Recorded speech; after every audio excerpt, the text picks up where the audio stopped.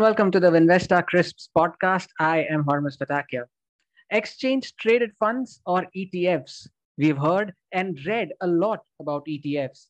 In fact, we at Vinvesta have done a lot of work pertaining to ETFs, and you can find that on our podcasts as well as our website. But the theme of today's episode is not ETFs in general, but the various kinds of ETFs. Newer investment themes have emerged in today's times, such as clean energy, cybersecurity, robotics, and even artificial intelligence. There's so many of them. But before you wonder, do such themes have ETFs too? The answer is yes, they do. As compared to other countries, ETFs are very popular in the US. And joining us to talk about these thematic ETFs is Investa's co founder and president, Pratik Jain. Good to have you back with us, Pratik. Thanks, Ormaz. Always a pleasure being on this podcast. Let's start off with a basic question, Pratik. Can you explain to our listeners what thematic ETFs are? Sure. By now, we are all probably aware what ETFs themselves are. An ETF is a pool of instruments, right, which tracks an underlying sector or an index or a theme. And today we focus on the theme part.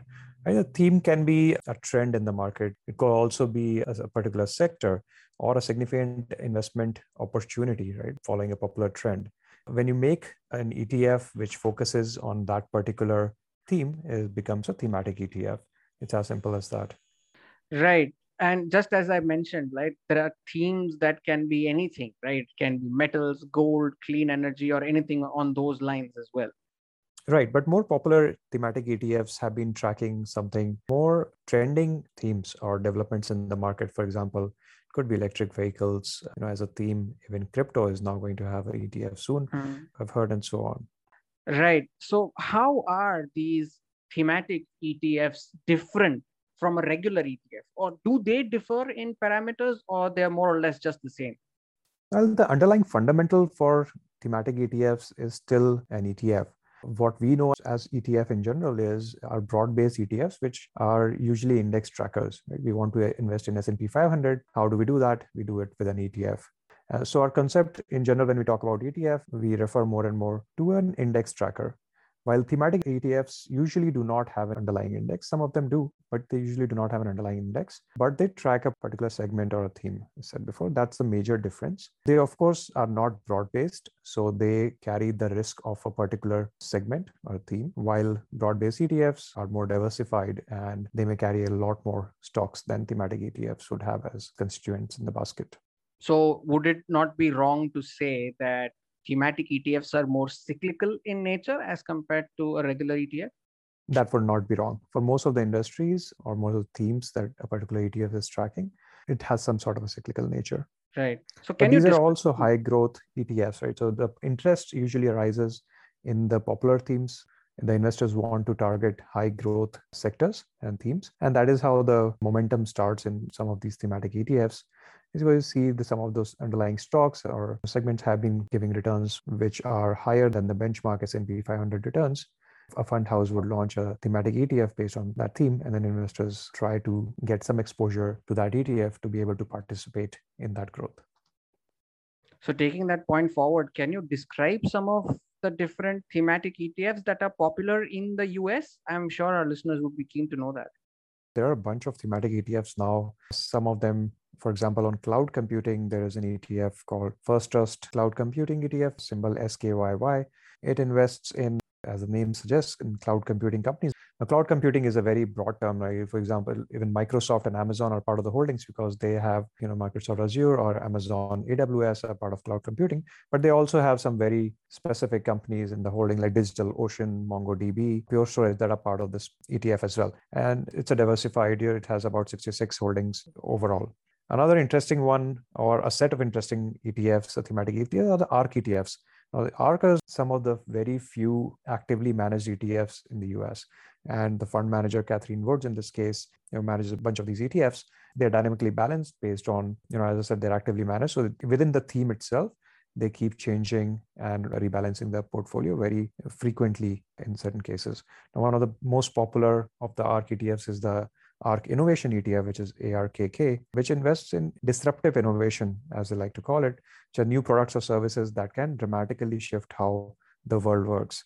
And these includes genomic stocks, new energy companies, which could be electric energy, automation technology, and so on. Some of the holdings include Tesla, Teladoc Health, Coinbase recently as well, and Robinhood also was added, I believe, just after the IPO in this. Then there are other thematic ETFs like robotics and intelligence ETFs, BOTS, which as the name suggests invests in robotics, and it's a very futuristic looking ETF. There is a cybersecurity ETF called CIBR. That's the First Trust Nasdaq Cybersecurity ETF. There are clean energy ETFs, ICLN, which has been extremely popular in the last few years, is a semiconductor bull ETF SOXL, which provides exposure to semiconductor stocks, including Qualcomm, Texas Instruments, NVIDIA, AVGO, and so on.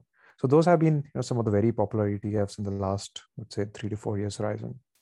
And just as a standard disclaimer that we use in every episode, the names that Prateek has mentioned, yes, all of these are available on Vinvesta's platform, but the names that Prateek has listed are only for information purposes and not a recommendation of sorts. So if you do wish to invest in these ETFs, please do carry out your own due diligence before making any such decisions. But Prateek, I'm sure even with a standard ETF, there would be certain risks. So I'm pretty sure even with a thematic ETF, there would be plenty of risks that would be associated. So are there some kind of risks that are associated with investing in such kind of ETFs as compared to a regular one? Sure. So one thing, of course, is thematic ETFs they focus a lot on a single theme. So they have a very concentrated portfolio of stocks. So if the sector performs badly, the whole ETF can underperform the benchmark as well. So it's a very concentrated risk. Some of these themes can be very exotic as well. And they could be high growth themes for some certain amount of time. But if you look at the average PE ratios of the underlyings in these ETFs, they will look pretty inflated. Of course, historical performance does not indicate how the future might look for these ETFs. So there are risks associated with going into those ETFs just on the performance basis.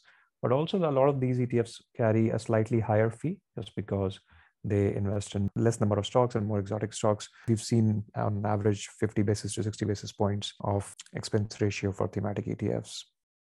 I was just going to ask you whether thematic ETFs are more expensive as compared to a regular one. You just answered that in your previous answer. And last question, Prateek. There would be investors who would be very excited when they hear of themes like the ones that you mentioned in this episode, but they may not have the time, they would not have the kind of risk appetite to go for it. What kind of a risk appetite should an investor have before he thinks of investing in such an ETF? Sure. I mean, this is not an investment advice again, but it largely depends on the goals. If you're looking for diversifying the portfolio beyond just a benchmark index, or you may believe that the economy as a whole might not do well, but certain themes and sectors are going to outperform the market. For those investors, it might make sense to consider the thematic ETFs. On a risk profile basis, it's do not put all your eggs in one basket. That has been our general thesis from day one. Diversification is the name of the game here. So putting a part of your portfolio or delving into thematic ETFs to start with is a good idea, but thematic ETFs become more and more relevant as your experience in investing grows.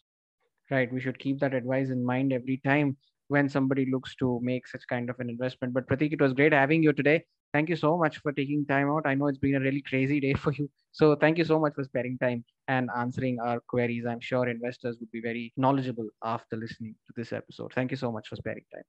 Thanks, Armaz. It was a pleasure again.